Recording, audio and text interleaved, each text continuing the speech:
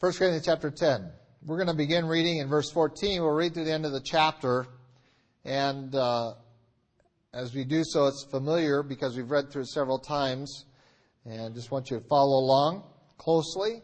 We're actually going to read through chapter 11, verse 1, which is really the conclusion of the thoughts of Paul that have begun in chapter 8. I'll bring out the New King James Version, as is my custom. God's Word says, "Therefore, my beloved, flee from idolatry. I speak as to wise men, judge for yourselves what I say. The cup of blessing which we bless, is it not the communion of the blood of Christ?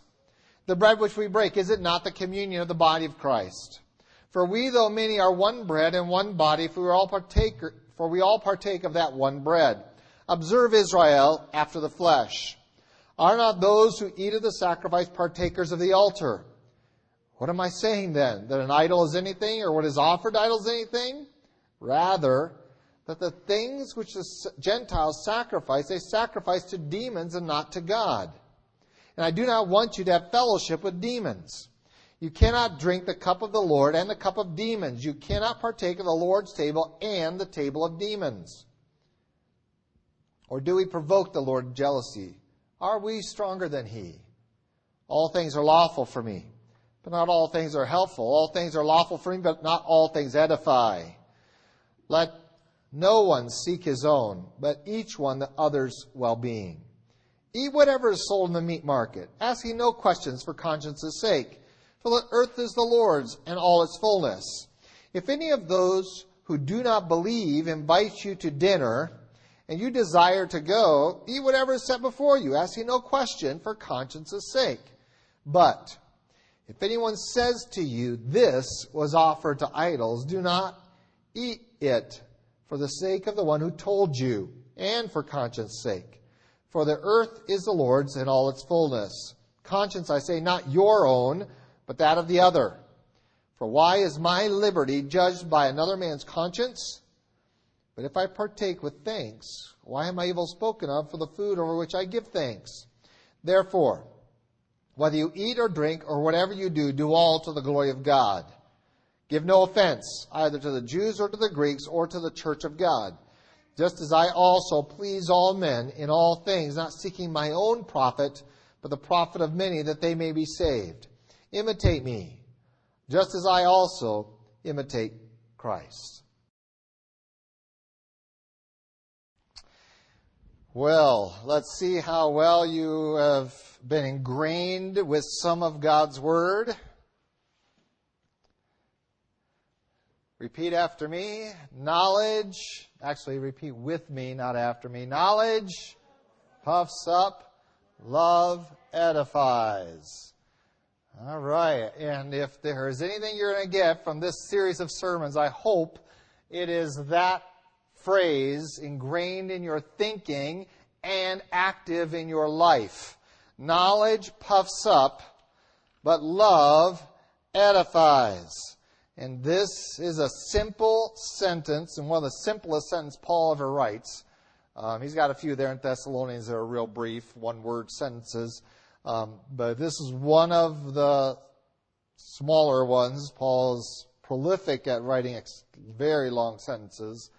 Knowledge puffs up, but love edifies. We've tried to apply that consistently, and this theme isn't going to disappear when we get to the end of chapter 10.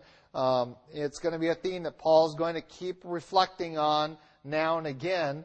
Obviously, we're going to come to 1 Corinthians 13, and we're going to find that in the area of the gifts of the Spirit and work in the church, that the model that's going to be used to measure their application and use is going to be love.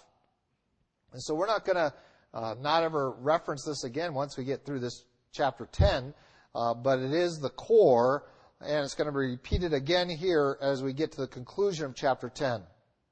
So 8, 9, and 10, we've looked at this concept, this principle, that knowledge puffs up, but love edifies.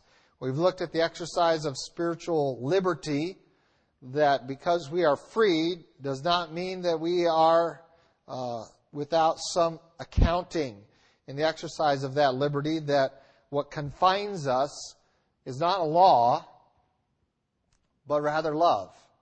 It confines our activity. It confines is the boundary, if you will. The boundary of our speech. It is the boundary of our behavior.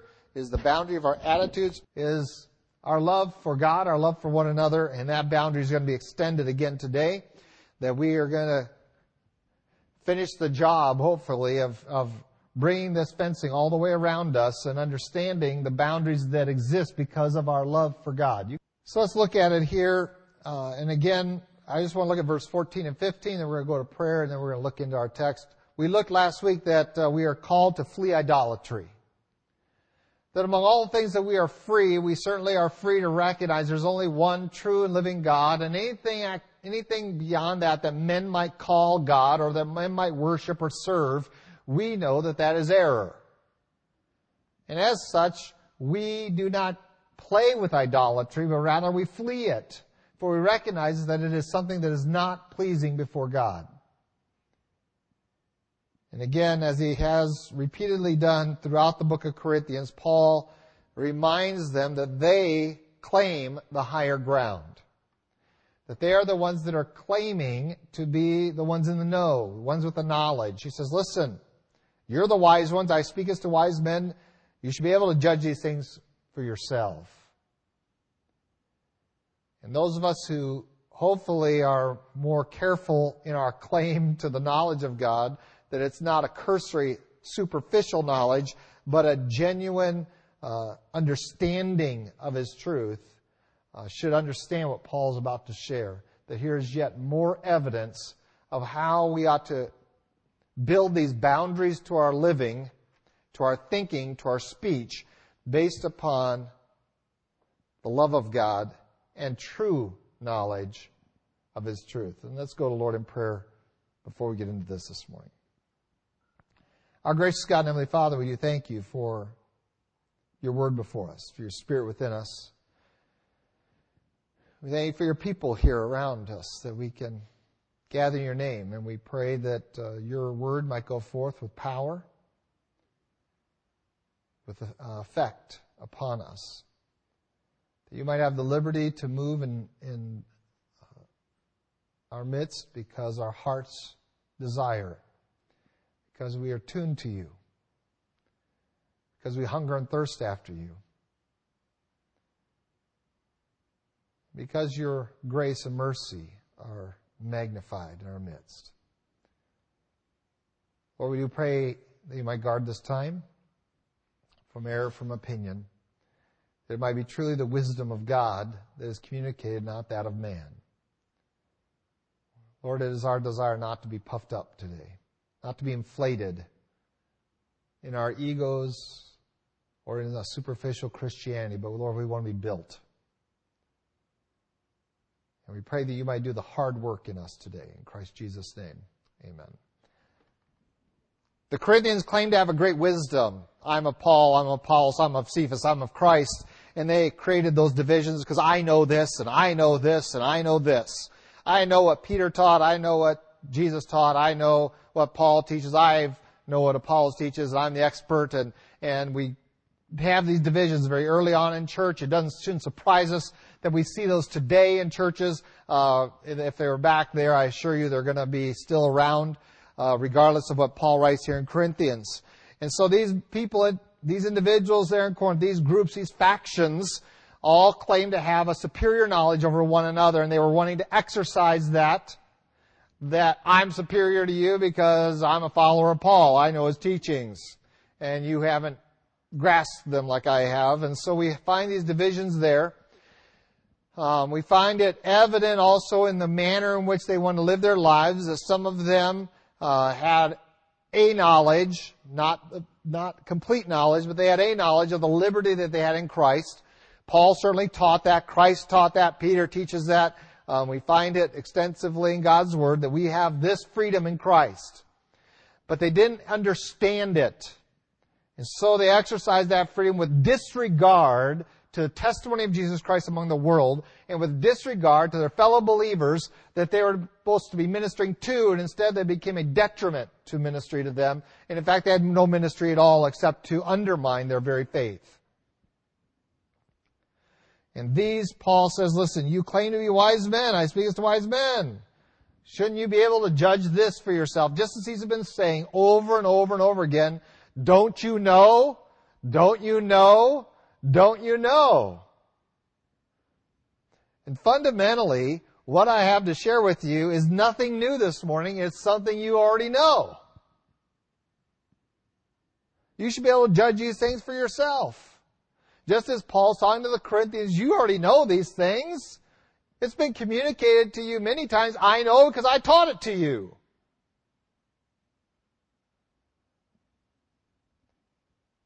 But it hasn't gone beyond your head into your heart. And so a letter of this nature has to be written, and sermons of this ilk must be preached to allow God's Word to penetrate us and to allow the image of Christ to be ingrained in us. It's one thing to claim the liberty that you have in Christ. It's another to grasp it, to understand it, and to allow it to put an imprint upon who you are. And this Paul calls us to. He begins this section. Remember, we have seen an example from his own life and ministry.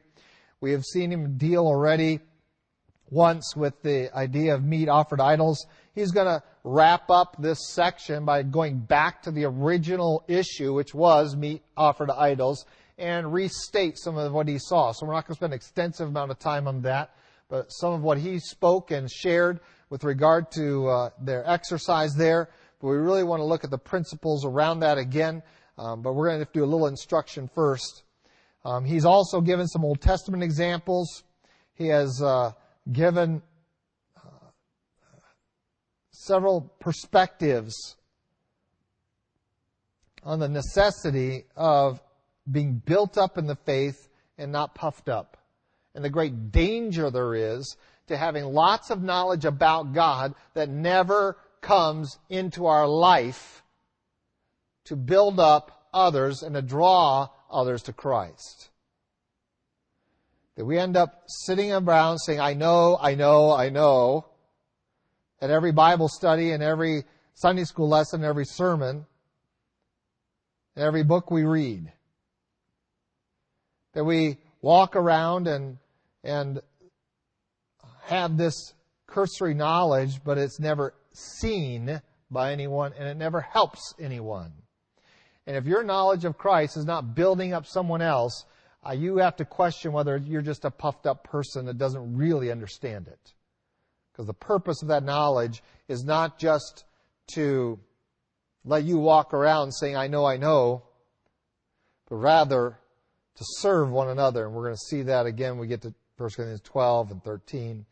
That same principle put into practice in another area. But we have this area now in conjunction with the other examples and presentations of Paul with respect to this principle. He now has this example. Let's talk about our communion table.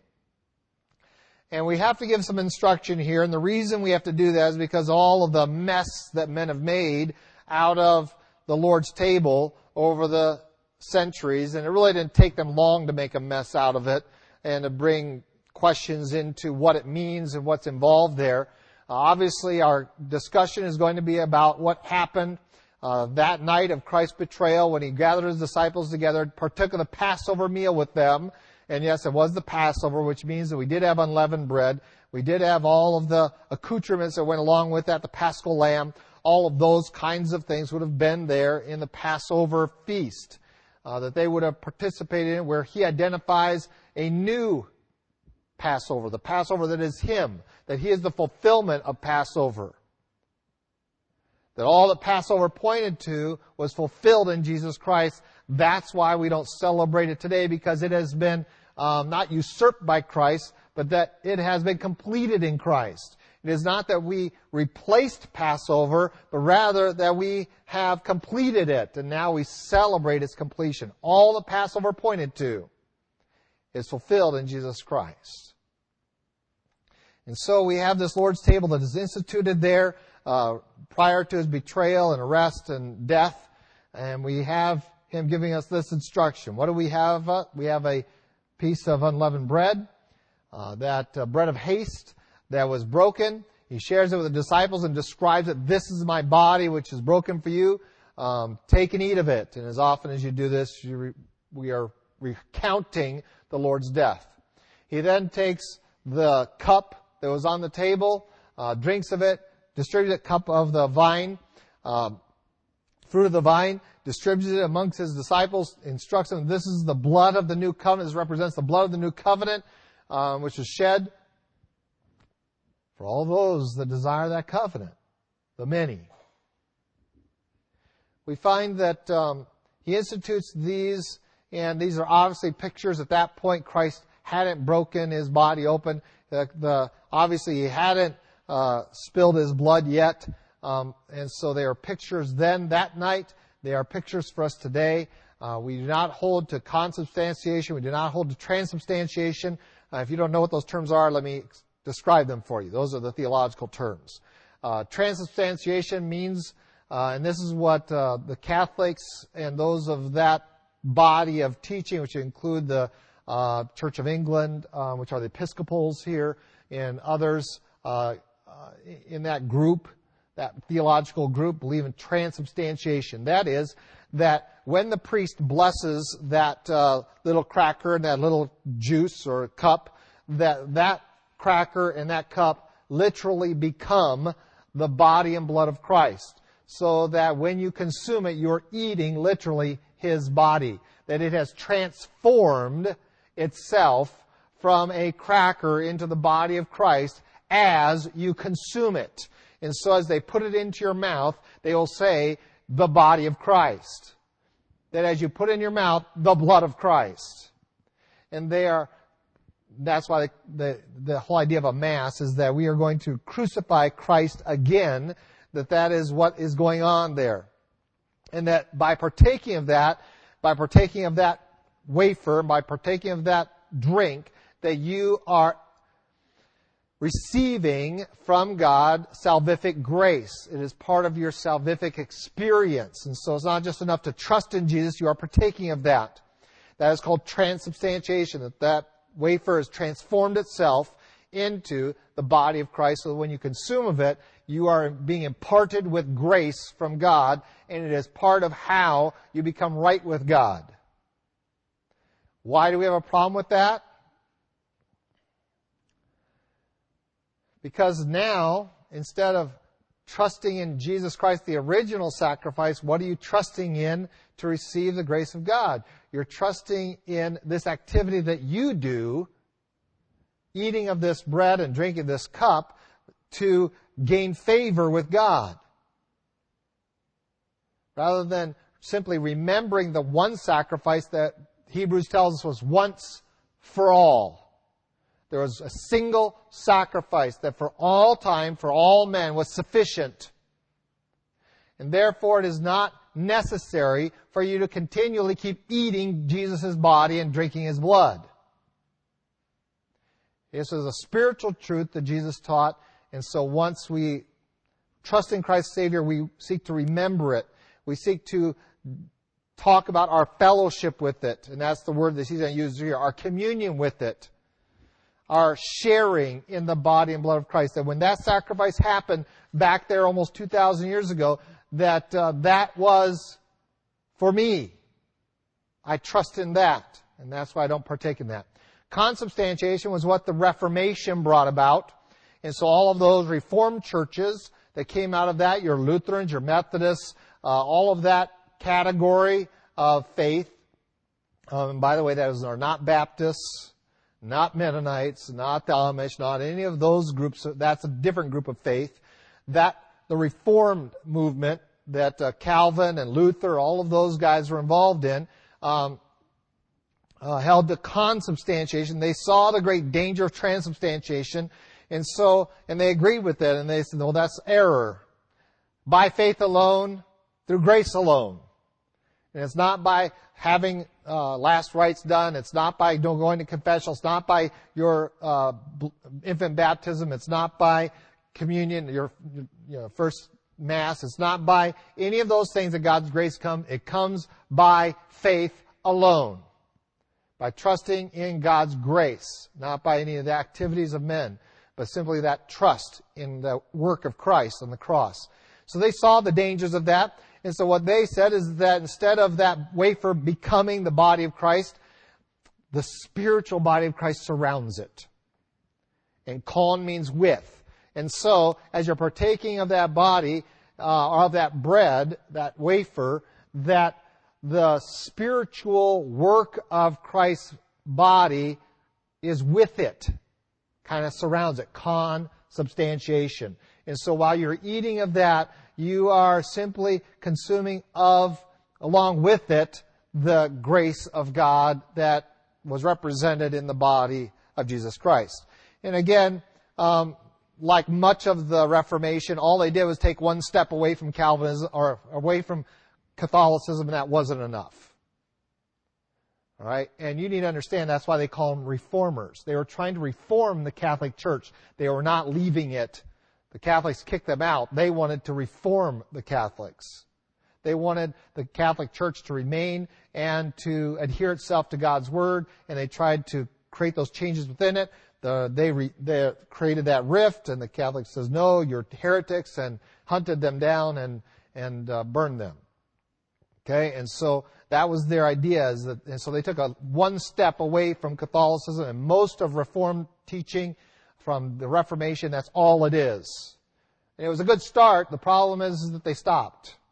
They took that one step and not anymore. What do we believe?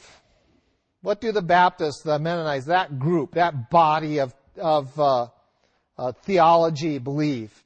Well, we believe that God's Word is very clear, that there is one sacrifice for all. And that we receive it by grace, by God's grace, through faith in Jesus Christ.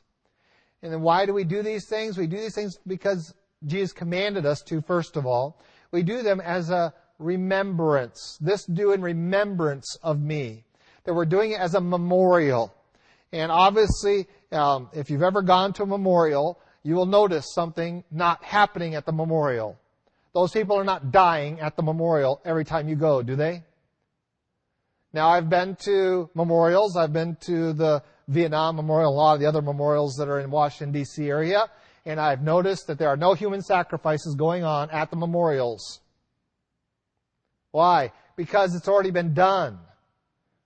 We are remembering what has already been sacrificed. We're remembering them. And so you go in there, and some of them are kind of freaky. That one is it the Korean War that has all the soldiers out there? And that's the memorial that's there for that, and with the hollowed out eyes. And we go there to remember the sacrifice of those men and some women of the military in that war. But we don't go there and expect people are dying there today to memorialize. And so this is a memorial of Christ's sacrifice that happened at one time. It is a sober time for us to remember that. So, why is all that necessary? Because we're going to talk about this communion table. We're going to talk about partaking of the body and blood of Christ in this memorial act. An act of worship whereby we remember what Christ did for us. And so he's going to refer to the cup of blessing, which we bless is not the communion of the blood of Christ. That word communion, whereby we get the idea that we are going to partake of communion, that's how we refer to it, simply means a fellowship. That we share in this, that we have associated ourselves with the blood of Jesus Christ. I have connected me to that. I have trusted in Jesus Christ, and now I fellowship in that. That is what brings us together in communion with God and in communion with one another, is that we have this in common, and that is the work of Jesus Christ in shedding His blood to cover my sin. And so we have that communion with that blood of Christ. I don't have to partake of this to have that. I have that already, and I want to signify it by the partaking in it. And the bread which we break is not the communion of the body of Christ. And so again, this fellowship or this sharing of the body and blood of Jesus Christ that has redeemed us, that has paid for us. And now we come into the work of love. We, though many, are one bread and one body. We all partake of that one bread. Remember that the Corinthians were dealing with disharmony in the church, with division. Paul says, listen, you only have one Savior. There is only one sacrifice. And when we identify ourselves with Jesus Christ by faith, trusting in Him, then bring that work into our life, and by, again, His grace and working, that we walk worthy of the gospel of Jesus Christ, that when we bring that knowledge of Christ into our life by faith, trusting in Him, mixing it with the love of God, we ought to have unity with one another because we become the body of Christ. And this is going to come forward later, so I need to take time here to study this out. In chapter 12 of this book, we're going to talk about that we are one body. That the church is a body with many parts. And we all have bodies, so we all know how this works. That we have brains, we have eyes, we have a tongue, we have hands, we have feet, we have kneecaps, we have all these body parts, and they all have their own functions. But we refer to, I don't sit there and talk about my hand as though it's somehow disconnected from the rest of me. I know we have figures of speech that kind of sound like that. And if you ever, he's in heaven now, you'll never get a chance to do that. I remember Bud Johnson had cancer and had his ear removed, and so they gave him a prosthetic one that snapped on. And so he would come up and he said, Fred, Roman countrymen, lend me your ears, and he'd take it off and hand it to you. It was very disturbing for some kids, but it was kind of funny if you really thought about it. All right, lend me your ears. You know, we understand I'm not literally going to take off my ears and give them to you. They're not indistinguishable from the rest of me. I mean, you can tell that they're there, but you're not going to disconnect them and I left my hand over there. But we are one. When we refer to our body, it is all these member parts. And we're going to study this extensively in chapter 12. But I wanted you to see the foundation of that idea that Paul's going to use in chapter 12. And it's right here. We are one flesh and one blood. And it's not our flesh and blood. It is Christ's flesh and blood that we have associated ourselves with. We have identified ourselves with Christ. And we have this superimposition of the body and blood of Christ upon us. And it becomes the definition of who and what we are. That those that I'm related to in my physical blood are of secondary importance to those that I'm related to in the spiritual work of Christ's blood in me. I have more in common with you in this room who have trusted in Christ as Savior and seeking to walk with Him than I have in many of my physical relatives.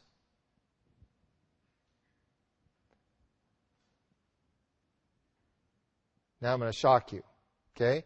I would probably be more likely to leave a family reunion to come and do your funeral than I would to leave you to do their funeral. Are you shocked? I hope not. I want you to grasp what this means. This is what it means to be the body and blood of Christ. In our society, because of our many church buildings and many congregations out there and all the little quirks and isms that they all carry individually from each other, trying to be unique so they can gather people with them because we're what you're looking for. I hope we never become a church that's what people are looking for. I hope we're a church that's what God's looking for. Amen? You guys agree with that? Okay, let's be a church that is what God's looking for, not what men are looking for, because men are looking for excuses to keep sinning. I'd rather not give them any of those. They're looking for comfort when they need salvation, deliverance. So we have all these churches out there, and it's created a very dangerous situation. And here's the situation. There's no reason to get too connected to your local church.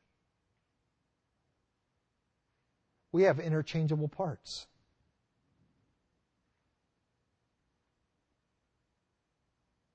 And I want to share with you, interchangeable parts are artificial,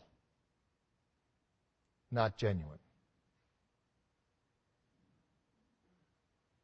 Bud Johnson could take off his ear and hand it to me, and I could look it over and look at the snaps they put in his skull, and it's kind of weird. But I knew that wasn't a real ear. It's artificial. And we can sing the songs till we're blue in the face that we are the family of God, but until we start being committed to one another like that, it's just a song. It doesn't mean anything. Until we start putting this on and say, we are one in Christ. And we have lots of people trying to teach this with respect to you should compromise theology. We should all get along because we're all one in Christ. And therefore it doesn't really matter whether you believe about consubstantiation, transubstantiation. We just need to all be one. That's not what is being taught here. If you really want to apply this teaching, it is in the local church, the Church of Corinth. Don't you understand that you are all the same body? That you have been drawn into that spiritual body by your fellowship, by your sharing in Christ. That we have partaken in that one sacrifice, and therefore everything else should be able to be worked out between you. All these divisions are wrong. They point to something. They either point to the fact that you don't really understand what it means to participate in the body and blood of Christ,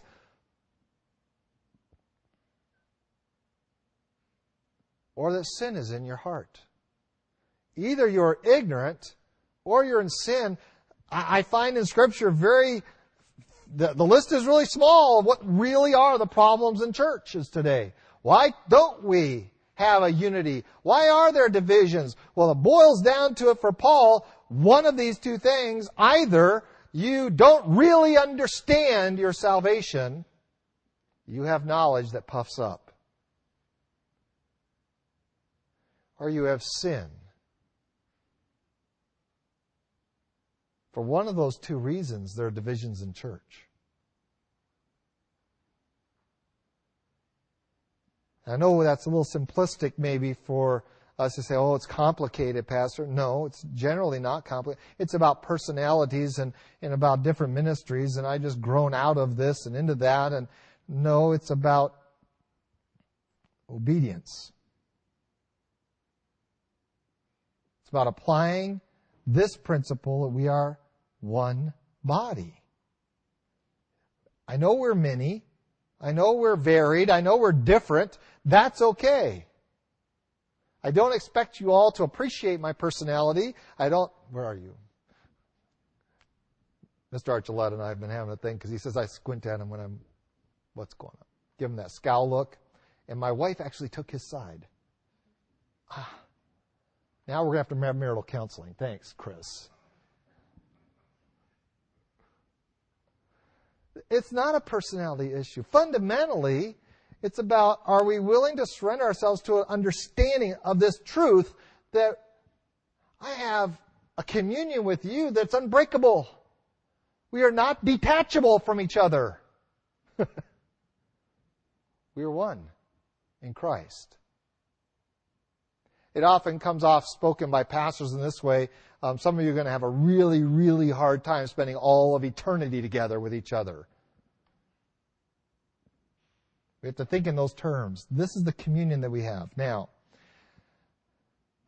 that's the introduction. Now we're going to get into the real force of what he's trying to teach. All right. You understand your communion with Christ. Your identification with the body and blood of Christ. You understand what it means for us, and that is that we are one body. We are one together. He's going to take an example again from Israel for the Jewish people there who understood that if you participate in the sacrifice, you are partakers of the altar.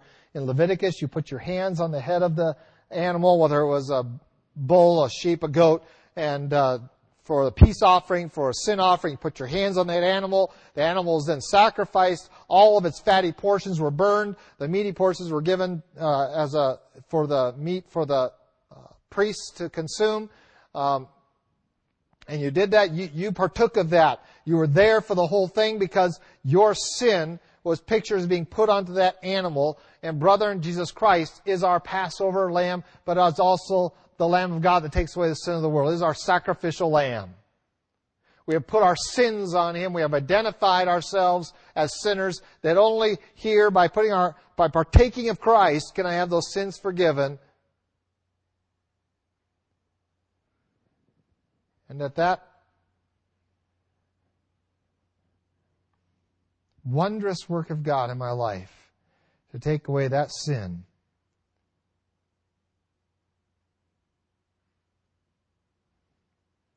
needs to be reminded in my heart again and again. And that's why we partake of the Lord's table. So, with all that, we come to verses 19, 20, 21, 22.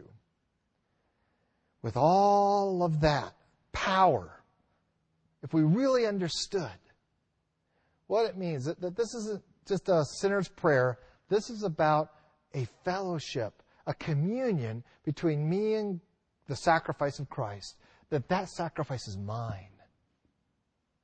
The reason we eat and drink these things is to communicate something. It is in me. Christ in me, the hope of glory. That it is what I am. It is who I am. It is my sustenance. It is my desire. It is my longing. It is my definition of who I am and whose I am. That I am His and He is mine. And so when we partake of this communion table, we do so with that knowledge. And Paul says, how can you, if you really, really have an understanding, not just I know, that's what communion is, yeah, we've heard it all before, but a real understanding of that. How can you then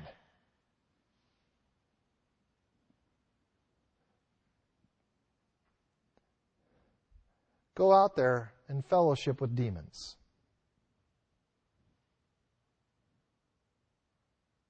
How can you do that?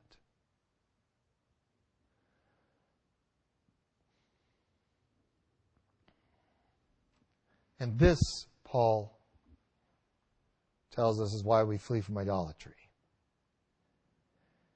It's because those nice people that you work with, those friends at school, those Facebook buddies,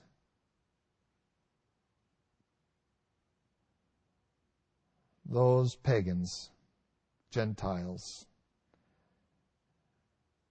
do not, I don't care how nice they are to you, how much you like their personality and get along, how much you have in common with them, they do not worship. They do not have any fellowship with that which you have fellowshiped with. They are worshiping demons. I say, well, they're a nice guy.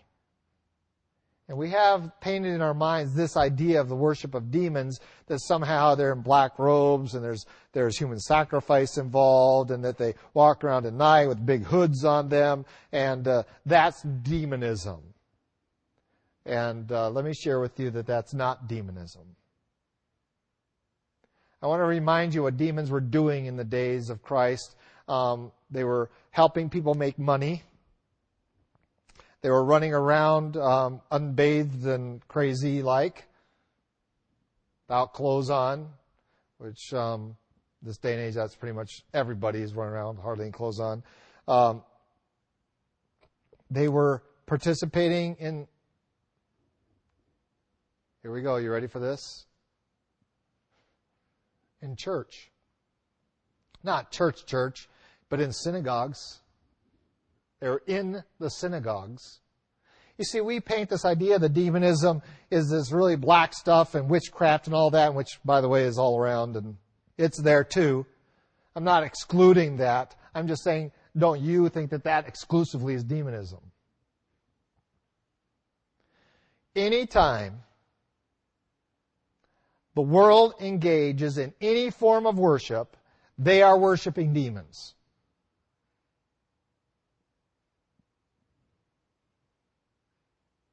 Really? What they sacrifice, it says those Gentiles, they're sacrificing idols. So they go out there, they paint a rock, or they carve a rock, or they carve a piece of metal, a stone, whatever it is. They set it up, and they start to worship it. And here comes Paul saying, it's not really a rock. We know that it's just a rock that they painted a picture on.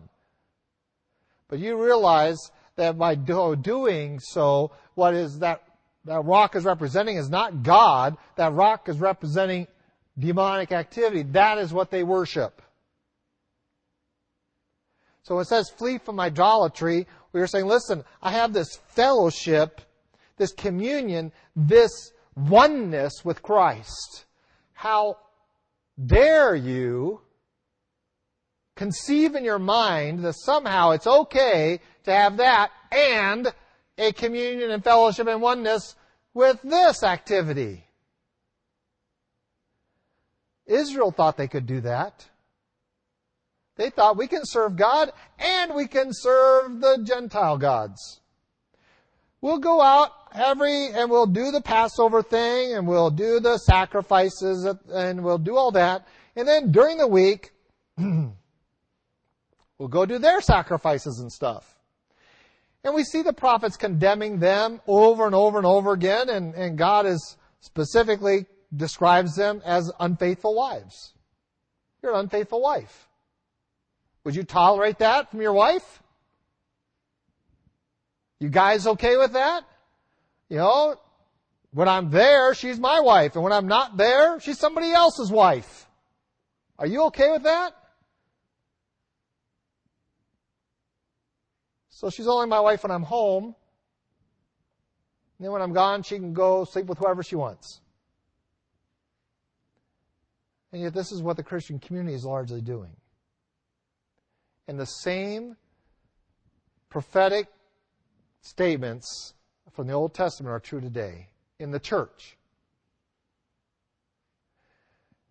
Because we don't have an intense understanding of our communion with the blood and body of Christ, we think that somehow, and by the way, it's not just Baptists that don't have this. Even the Catholic community, I mean, they have it in spades because they've got huge problems. People think they're coming and eating Jesus, and then that night, because they have partaken of Mass, they can go out and live like the devil, and they do. They don't have any understanding of it either. And they even think they're eating Jesus. Well, here we are on this spiritual level. We should have a depth of understanding of this communion. How can we possibly then go out there and mix it up with Satan's world? And fellowship with it, commune with it, engage it, not as a witness to it, but rather just because it's amusing. Because we genuinely enjoy it in our flesh. And my conclusion is, you don't know. You're not wise. We can't judge for ourselves the depth and the breadth and the height and the width of our relationship with the blood and body of Jesus. Another author says, you're crucifying Christ all over again. How can you do that? You can't.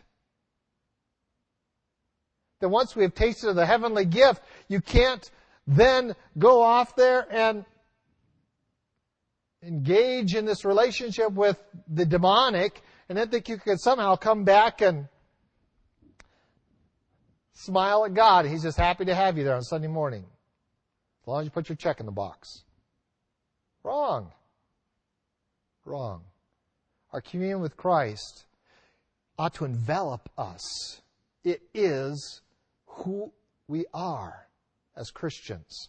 If we have true wisdom, if we truly grasp that, then we can easily judge the things around us of what we should and should not be involved in.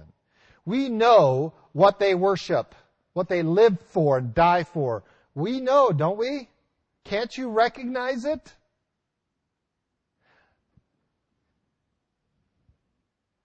When we were in India, we recognized it, and we weren't there very long. It was easy to recognize it. There's a little shrine. The person picked up a smooth rock and painted a little picture on it. Sometimes just lines, 3 lines for some reason. Stick it on there, and they're going to worship it. And it's like, why? But then you look into their eyes, and you look in their life, and you know that that's their worship, and you're like, oh, you see the demonic activity in them. Well, here's what we do.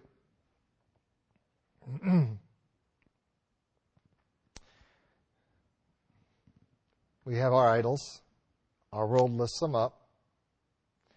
We give them little hunks of metal about like that, and it's only worthwhile if you get a gold one. If you get a silver or bronze one, it's not worth anything. Only the gold ones, and we set them up, and they're the best. And then if they get a lot of them, they're the best of the best. I want to be like that. Why? Those people are miserable. Not all of them. There are believers that are out there winning gold medals, I'm sure. We set up the sports figures as idols. We set up entertainment figures as idols. We set up all of this, and we need to recognize, and by the way, anything that makes money, boy, can't be bad because it makes me money.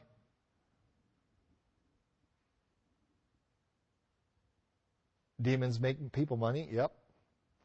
Been doing it for thousands of years. Whose are you? We have a communion with Christ. And so we come to this statement. Who are you messing with? Okay, we claimed Christ. And a lot of people walk around and say, I'm a Christian. And you go, do you understand what that means, what you just said? And they don't. Because we have muddied that water so bad, you can't drink of it anymore. You can't call yourself a Christian in our society anymore. It doesn't mean a thing.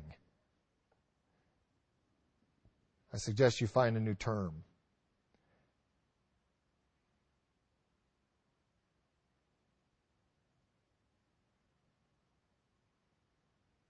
Who are we messing with when we call ourselves Christian and go out there and drink and fellowship with demons? You're messing with the Lord God of all the universe. It says, do you really want to provoke the Lord to jealousy? You're taking on God Himself. You're throwing your nose up at Him. You're giving Him the whatever sign. That statement, whatever. You have a problem with this, God? Whatever. You gotta love me because you're love. Ha! And we throw our attitude up to God. And I want you to understand what a provoked God looks like. A provoked God said to Israel, not only are you going to captivity, but many of you are going to die, including unborn children. They're going to be pierced through while they're still in their mother's stomach. He didn't say that to the Gentiles. He said that to Israel. Because they thought they could play Christian one day a week and play with the gods of this world, the demons of this world, the rest of the time. God says, you provoked me to the point where I can no longer stomach it. And when that time comes, this secondary question of verse 22 in Corinthians is very powerful. Are we stronger than God? Are you stronger than the Lord? Do you really think that we can just keep tempting Him and keep tempting Him and keep tempting Him, provoking Him more and more and more to jealousy and to rage, and think that somehow we're going to hide? I go to church on Sunday. I tithe. I pray before I eat. You really think that that's going to shelter you from the anger of the Lord? When you have gone off and played with demons most of the time, a majority of your attention is driven there into the world's worship patterns. Paul says, listen, if you're really the wise ones you claim to be, if you really know, you certainly must judge this to be the truth. That if you have a genuine relationship with God, you must hate sin. You must want to serve Him alone. You must separate yourself from the gods of this world. What does that look like? It says that if I'm going to engage the world, I'm going to go to them with the gospel, and I'm going to go and eat with them, that I'm not fundamentally there to engage in the worship that they're engaged in. I'm there to reach them for Christ.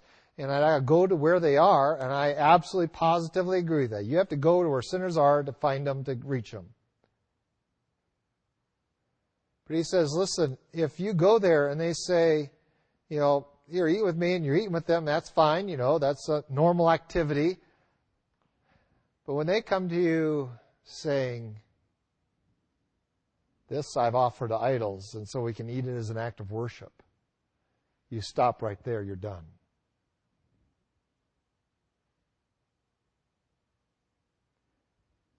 Because now we've just entered into the demonic.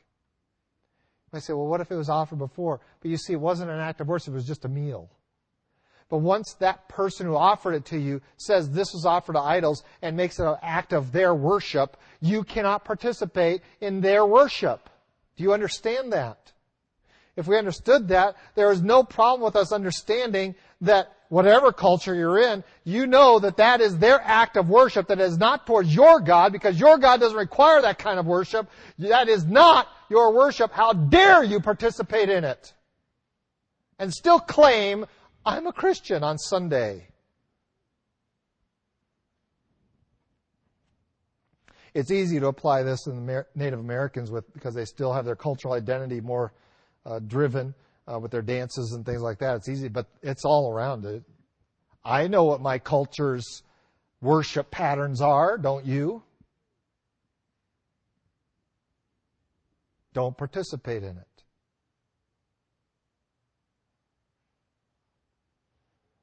The Bible says in the last times there's one idol you need to watch out for. And you've heard me say this dozens of times, so I know you already know this, but it hasn't sunk in. You know it, but you don't understand it. There is one idol that's going to come only in the end times that the Bible specifically warns us about. And it says, watch out. Woe to that generation. Woe to those ones. And this is the idol. When metal and wood and stone can talk. The talking idol. That inanimate objects can talk. And you do realize that that has never, ever, ever been the case until the last 100 years. And I say, Pastor, it says that? It says that in the Bible. Where? Habakkuk. A couple other places. Chapter. Those minor prophets that we don't read very much because we don't get them. Woe to the one. To the ones. To the society. To the culture that has idols that talk. Brethren, welcome to the world of demons. We have inanimate objects that talk. The Bible says, woe to you. Are we stronger than God? Are we provoking Him by our activity, by enjoying what the world enjoys? This past week I watched a video. I want to encourage you to watch a video to learn a lesson about not watching videos. Yeah, funny. Time changer comes forward in time and says, what has happened to society? That we actually are watching people blaspheme God in our living rooms. And we have no problem with it. We are paying money for it. can't afford to help the poor. We can't afford to build churches in places like Haiti. We can't afford to do those kind of things, but I have to afford this blasphemous work of demons being brought into my life and into the weakest of faith among us. Who is that from last week? Who are the weakest in faith among us? Our children. And we not only allow it and invite it, we command them to go participate in it. Quit bothering me and go watch some TV.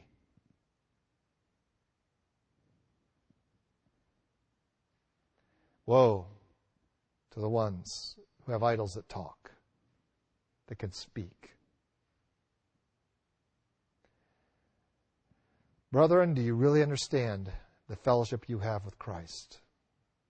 We're going to have communion tonight. Pastor Leachman's gone. I've been studying this week. We're going to have communion tonight.